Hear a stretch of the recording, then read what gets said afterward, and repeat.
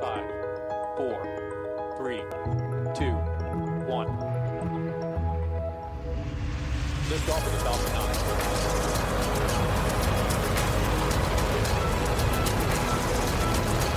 Falcon 9 clears 30 towers. Hi, I'm Mark Boucher. Welcome to the Space Economy Podcast and the final and 10th episode in our special series, Doing Business in the Solar System, hosted by Elizabeth Howell. While this may be the last podcast in the Doing Business in the Solar System series, I'm happy to announce that Elizabeth will be back in the fall hosting a new podcast for SpaceQ, making it the third podcast that we produce. More details on Elizabeth's podcast will be revealed in September. Okay, today's podcast focuses on the space exploration economy. Listen in. Welcome to Doing Business in the Solar System, where we talk about finding opportunities in the universe. This is a SpaceQ podcast, and your host is Elizabeth Howell. It's notoriously hard to predict the space exploration economy. 20 years ago, space tourism was a pipe dream, and no company had yet sent a cargo ship to the International Space Station. These days, tourist flights and cargo ships are becoming a little more common. And so, are there any lessons we can draw from what's happening today to think ahead to, say, 2050 or so? So to help us with that, joining us is Michael Dodge. He's earned multiple law degrees, and he is an associate professor and director of graduate studies at the University of North Dakota's Department of Space Studies. Welcome. Thank you. Glad to be here. So before we begin, can you tell us a little bit about your research with a particular focus on, where possible, how your work touches on space exploration and the economy? Sure. I mean, a lot of my research deals with the exploitation uses of the outer space environment, in particular, the environment around the Earth, the orbital environment, as we might call it, and the environment of the Moon and Mars and places of this nature. So I do a lot of international law research. Much of what I do tries to take a look at how nation states like the United States are interacting with the international legal regime, especially that established by the Outer Space Treaty and its progeny treaties. So that's what a lot of what I do is associated with that, or regulatory analysis of the things going on in the United States, where there's quite a lot going on vis-a-vis the use of the environment around the Earth in terms of space tourism, in terms of exploitation of resources on the Moon and things of that nature. All right. Thank you very much for explaining your background. And then let's talk a bit about some of the trends in the space economy these days. So I'm going to be kind of stepping through a few items fairly rapidly. And so just as best as you can, realizing that we're hitting quite the right range, let me know your thoughts. And so the first one is, how do you see space tourism changing in the next few years? And of course, you mentioned that you do a lot of international law. And so if you want to take that kind of an aspect to answer the question, then please, go ahead. Absolutely. So space tourism can be tackled from multiple perspectives. In terms of the economic part, we're certainly going to see over the next handful of years, there's going to be more of an emphasis by the companies, especially in the United States, that are working towards more and more space tourism as a business model. So we've seen, of course, of late, there have been the billionaire philanthropists / patrons, whatever, however you wish to describe them, that have their space companies out there. We've got SpaceX, and we've got Blue Origin, we've got Virgin Galactic. Those latter two especially have been making inroads in terms of space tourism of late. I think that successful flights lately are going to encourage them to continue pursuing that as a possible business avenue, and it's certainly something that's going to get their companies a lot of attention, which is something they are looking forward to doing. So we're going to see that happen, and we're going to see that continue to push and to grow. And the number of people wishing to take a ride to space will also continue to grow with it. And I think that that's something that they're looking forward to seeing. In terms of the legal perspective, there are a lot of unanswered questions as of yet as to what these individuals are, who these individuals are that are on board these spacecraft. In 2015, there was a law passed in the United States that, at least for launches from the U.S., that defined people differently. Their title, as it were, legally speaking, on a spacecraft will differ depending on what they're doing and who endorses them. So the astronaut, for example, was given its first ever real legal definition at that point in time. And then we've got definitions such as crew and spaceflight participants, which is probably what we'll see most space tourists classified as. because most of the time they're going to be just simply taking a ride and enjoying the ride rather than participating in some meaningful way. So those are concerns from local legislative perspectives that still need to be worked out. Who are these individuals exactly? Are the current regulations and laws applicable to them sufficient for their needs? And then we're going to look at this from an international perspective as well. Is everyone on board one of these spacecraft considered to be covered by the parameters of the Outer Space Treaty or the Liability Convention or the Return and Rescue Agreement, which of course is one of the most important ones for their purposes should something go awry. And there's certainly been a lot of question about that over the last decade or two with space lawyers trying to come up with some answers to that, whether or not these people are considered astronauts from the perspective of the international realm, even if, for example, they would only be considered spaceflight participants from the domestic one. So I think there's still a lot of uncertainty there, and that's going to be something that needs to be worked out by both local legislators and also the international regime at the United Nations. No, exactly. That's always been the ongoing challenge of space law, because what you mentioned there, those three main aspects, those are some of the underlying aspects of international space law, which is often treaty-based, as I learned myself at UND long ago. And of course, the challenge is that was made mostly in an environment where we didn't have private companies operating to perhaps may I say, the autonomy is today. So that makes it rather interesting. And then that also kind of brings us to the International Space Station, because we think of it as a place where government works. There are small experiments, of course, from students and from companies, but that is growing. And now NASA actually wants to be adding more private activities to the space station. So there's cargo ships that are already going up there. And then soon, Axiom Space and other entities may be trying to fly some astronauts as well. And so how do you see privatization of science activities and I guess operational activities sometimes in orbit changing the focus of the research, if at all? Sure. We do see that there's a change coming. It's already been, as you described, been happening over the last several years here. And that's certainly going to continue with respect to especially the International Space Station. And I think that a lot of that has to do with the fact that the governments that are in charge of funding the International Space Station are themselves always strapped for resources themselves domestically. So they have to find ways of funding continued operations on board the ISS if they wish that particular entity or object to continue operation. It's already really kind of past its prime in terms of the expectations of how long it would be up there, but it's still considered to be, politically speaking, a very popular program. And people like the International Space Station.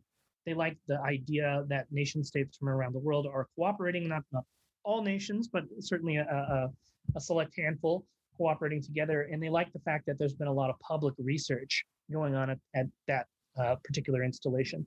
So with private entities getting on board, we now see that this is one potential way to maintain interest in the space station and at the same time perhaps provide an infusion of much needed funding for operations on board that particular structure. So we'll see to what extent that will take over. I don't think it would be wildly popular for the entire thing to just become a private research lab. And there might be some political backlash for that among the taxpayers that are helping to fund this, the ISS. So we'll see. But I think that there's certainly going to be an increased interest in private companies going up there to do their own work, to do their own research.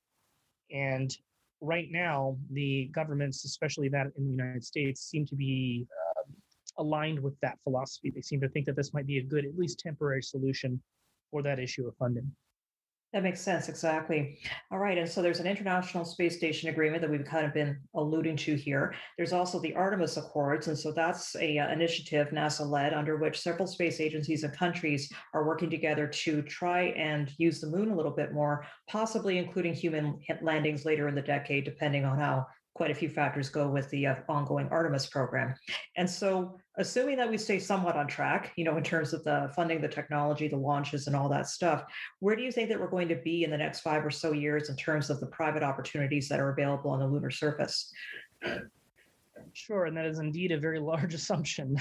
But these are tricky things. And when you're dealing with not just the concept of doing scientific experimentation and engineering, but also the concept of dealing with governments. And they can be quite finicky about what they're interested in, and especially when you have a series of democracies that are involved here where the politics change every handful of years. and their priorities change with them, it's entirely foreseeable that we might not see a lot going on in the next 5 to 10 years with respect to the actual surface of the moon. But that said, there's certainly still a lot of passion for that. There are a lot of politicians in the various member states of the Artemis Accords that are interested in seeing something happen. For now, I would surmise that over the next 5 years or so, the main interests for companies and private entities on the surface of the moon are going to be those that are working hand in hand with governments to achieve programs associated with the Artemis Accords or the Gateway Project or any of the surrounding necessary programs that need to be undertaken in order to make this a success. So we're going to see a lot of PPPs, public-private partnerships, and I think that's going to be the biggest opportunity right now for entities that wish to do business on the moon or with entities that are operating on the moon, which is still largely being driven at this stage by governments and government entities such as that of NASA. So that's where I think we are right now.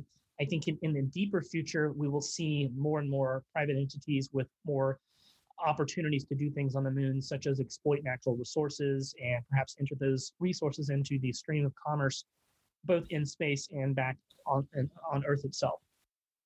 Okay.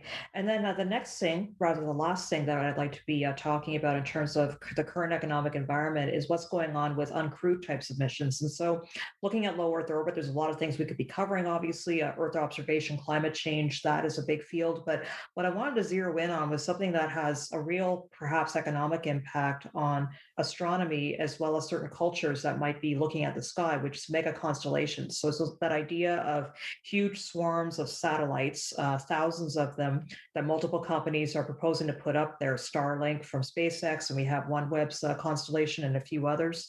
And so the public good there is that it provides broadband service, but of course, many astronomers are also worried about their impact on the night sky, because with so many satellites going through, it's hard to be taking a look at the sky for long periods of time. You might get flashes, you might get streaks, and that makes it hard to search for things like asteroids. And so what are some of the economic and legal ramifications that we should start to think about as we're kind of navigating this interesting environment? Absolutely. And mega constellations have been quite the controversial topic over the last few years. And I think that they will continue to be so, in no small part because of this large impact that they're going to have on observational astronomy on the Earth. I've spoken with many astronomers who are irate, to say the least, at the notion of these constellations, and have already been pointing out areas where they've had interference with their scientific research because of these constellations. And these things, these mega constellations, they sit at this nexus between scientific need, technological innovation, and political reality. And the reality is they tend to be right now relatively politically supported and popular, because it's very easy to say, hey, we've got a social justice overlay here that we can use in order to promote our business, those private entities that are attempting to create these mega constellations, and say, yes, we can create something good for our business, but we'll also be doing so much good for people on the Earth. We can serve underserved populations, for example. We could provide more affordable internet, and so on and so forth. There are other arguments as well, but that's something that they have sort of going on in their favor, and it couples with policies, at least in the United States, for example, the national space policy of this country, which is issued by the president, and sometimes will change every time there's a new president. But even with all the changes that we've seen over the last couple of decades, they've been very consistent about saying we want to use space for economic opportunity. And at least from the perspective of the United States, there will be efforts made to protect that. Even the Department of Defense, I think, has even been cited in the national space policy that was issued in 2020 and towards the end of the year, saying they will defend the United States and its allies' rights to economically exploit the outer space environment, whatever that may mean. So this is just hand in hand with a longstanding policy that we want to commercially exploit the outer space environment, because governments have tended to believe that that's good both for the government and for private development and entrepreneurial operations. So these mega constellations seem to suit that policy goal, and they seem to suit the other political goals and aspirations people have to serve underserved populations with new technologies. So those things tend to be outweighing at this point in time the concerns of scientists and astronomers that are worried about this. But I don't think that's the end of the story. And in fact, we've seen recent regulations made at the level of the FCC and other places that are looking towards regulating space debris, in particular, as a particular hazard in outer space. Mega constellations are seen as a potential threat to increasing that problem, the problem of debris that could create potentially cascade trouble for those using the outer space environment. And if that were to happen, for example, this could create long-term devastation to other kinds of economic exploitations of the space environment. So there needs to be a balance between the regulation of the outer space environment and the permissibility for companies to begin commercially exploiting it in concurrence with local policies. Thank you for bringing us up to speed on these various current space activities. And so let's try and move as best as we can into the farther future. And I do realize that it is extremely hard to be making any predictions about the space economy because it constantly is changing. We make predictions that seem reasonable 20 years from now, and then 20 years pass and you're going, what were you thinking at the time, right? So let's be sort of forgiving of ourselves. But as best as we can, taking a look at maybe the year 2050, so about 25, 30 years in the future. As best as we can predict right now, how far do you think that humans are going to venture in the solar system by that time? So if we mean actual human presence, like a human being in a spacecraft, that's an excellent question. And it is insanely difficult to predict that. I feel great sympathy towards futurists who are always saying, hey, this is what's going to happen. And you've seen their predictions are quite off very often. But it's incredibly hard to predict what we'll be seeing at that time. We do know that the government of the United States has claimed that it wants to be at Mars with astronauts by that time, or even before that time. And we've also seen private entities such as SpaceX under Mr. Musk saying that they're going to not only do the same thing, but they're going to beat the governments to that particular celestial object. So it's entirely feasible that that could happen. I think the technologies exist that can get us there, at least get spacecraft there. We've seen that time and again. But the difficulty right now is in resolving human factors concerns. And the frank reality is it would be very difficult to keep human beings alive, sending them all the way out to, for example, Mars, given current levels of technology. And that's something that's being worked on all the time, constantly by nations around the world and their space agencies.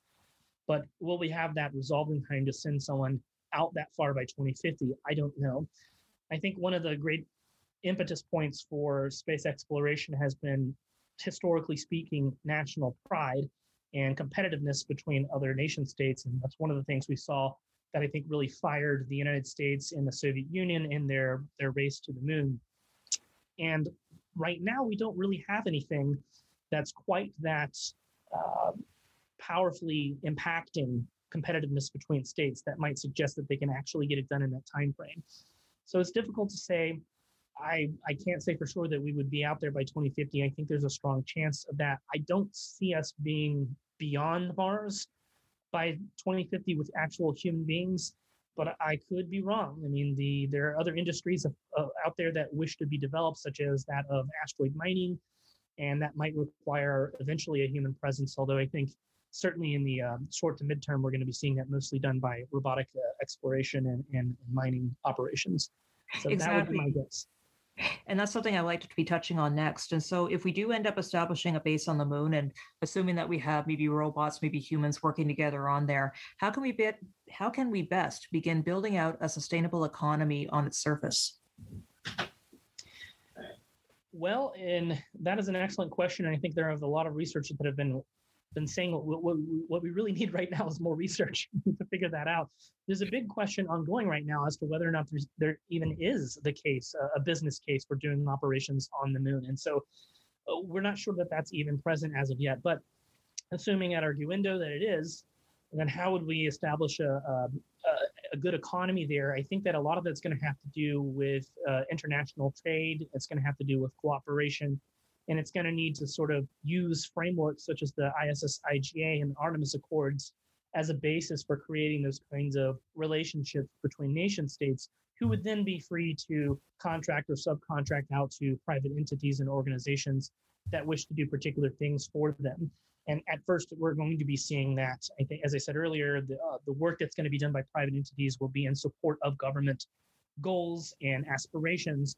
But beyond that, once we start seeing corporations wishing to exploit natural resources, and I believe that will happen at some point in time, how do we establish a viable economy is, I think, something that's a little bit beyond my expertise. I do know that there are concerns about if we were to bring back large quantities of valuable resources to the earth, what would the impact be on trade and commerce on the planet Earth? And that's something that's still unresolved, hence my earlier statement that more research needs to be done. But I certainly feel like there are opportunities available, and there will be business being conducted and mining operations being done and undertaken in the near future, not near future, but midterm future, let's put it that way. Okay, thank you. Now, I want to touch upon something that you briefly brought up beforehand, but I think it deserves more attention, especially given that as we're recording this, we just had 2 billionaire-led space flights with tourists on board. And so people like this that are going into space vaguely might be astronauts, vaguely not. I know the Federal Aviation Administration is still having some debates about that. But what are some of the legal challenges we're going to be starting to face as space opens up a little bit more to, let's say, rich non-professional astronauts? Sure. I mean, there are various potential legal challenges there. As I mentioned earlier, one of them is just international. If, for example, let's say someone's on a Virgin Galactic flight and that flight were to have a mishap and it were to crash land in another state, that's not the United States where it was launched from originally, would there be an obligation for other states to rescue the individuals on board? If that's something that we have to think about. Of course, the gut reaction is to say, of course, they would do so. But it's not that simple. And we don't know whether or not those individuals would actually be considered to be astronauts under the Outer Space Treaty, for example, or whether or not they would be concerned as individuals deserving of rescue under the Return and Rescue Agreement. So those are things that need to be worked out and provide potential legal risks for those industries going forward. But as you mentioned, there's also the matter of naming, who's going to be named an astronaut, and why does that actually matter? Of course, it matters under the international legal regime, but as I said earlier, there is a national law in the United States now that defines astronaut in a very particular and peculiar way, and individuals who are doing space tourism do not meet that definition. And now we also see other things, as you mentioned, the FAA is trying to make some changes to the definition of who counts as an astronaut under their particular program. That in the past, people have said if you can go up to 50 miles, then you get your astronaut wings. I think that this is as much political as anything, and that potentially could be changed depending on the next administration. But that's certainly something that we want to keep an eye out for as well if you're involved in space tourism. Thank you very much. And then just opening this up a little bit more broadly, because I may not have considered everything, obviously. What other space changes do you see coming down the pipe by about 2050 or so? So I think that we're going to see continued investment in space technologies. We're going to see a lot of what we see right now, but expanded greatly. We have seen that nation states from around the world are very, very, very heavily invested in outer space right now, from everything from their economies to their national security regimes. That should not be changing. And up through the year 2050, it should, if anything, be expanding. We see nations like the United States, even creating things such as the Space Force to protect the space environment for the perspective of that particular nation's interests. We see other nation states with their own particular groups that have similar mandates to protect their nation's interest in outer space. And I think that will continue. We're going to see nations using space more frequently. There'll be more remote sensing, more telecommunication, and potentially even the early stages of mining operations on the moon or other celestial objects. And that's just going to continue from this point forward, and including private operations as well. So there's been talk for a lot of years now that private entities would be doing things like creating space hotels, and they would be creating a place not just to take a flight, as we've seen recently, but for people to enjoy a vacation in orbit or wherever that may be the case. So I think that's still, I mean, it sounds like fantasy, but they've already been testing the technologies. We've seen Bigelow, for example, tested a habitat on the ISS not that long ago and has demonstrated that this is possible. So we'll see how that's going to go. But I think by this point in history, we may see more companies that have been developed on the Earth and have actually begun launching their own operations in outer space, in addition to what we're already seeing, the proliferation of mega constellations, the increased use of private entities to serve government interests in low Earth orbit, such as servicing the International Space Station or other kinds of potential uses, such as repairing satellites and so on and so forth. So we're certainly going to see an expansion of that going forward. What we need to be aware of is how do we do this in a sustainable manner so that we don't create a problem for the space environment through the proliferation of orbital debris. So that's something that's on everybody's mind, whether or not you're a private entity or a governmental one. Thank you very much. And I realize we're almost out of time, but I wanted to squeeze one last question in, which is what is new at UND, perhaps some of your colleagues or some other people you've been corresponding with in terms of research in the space economy? Sure. So UND is continuing to develop its relationships in space studies, especially where we're seeing a solidification or an exploration, I should say, of a relationship with various entities in the United States government. The Space Force and Air Force have expressed interests in working with the United States and, with space studies more particularly, in developing interests of theirs, which will have at least some tangential impacts on the space economy if that bears fruit. But these are all very early days discussions, and it's difficult to say what will come from these sorts of things. And outside of that, that most of the research here is being done, as you know from your own time here, in things such as planetary sciences and space law and regulation. So I'm doing a little bit of research myself, again, on the regulatory impact of the government onto private entities in the space environment. So that as well will have sort of an insight, I think, into what's going to happen vis-a-vis the economy, at least with local entities in the United States. So that's being developed. I suppose I should say stay tuned and we'll see. All right, I'll have to call you back, I suppose, and see what happens. Thank you very much. All right, that was Michael Dodge. He is an associate professor and director of graduate studies at the University of North Dakota's Department of Space Studies. And you were listening to Doing Business in the Solar System. It's a Space Cube podcast, and your host is Elizabeth Howell.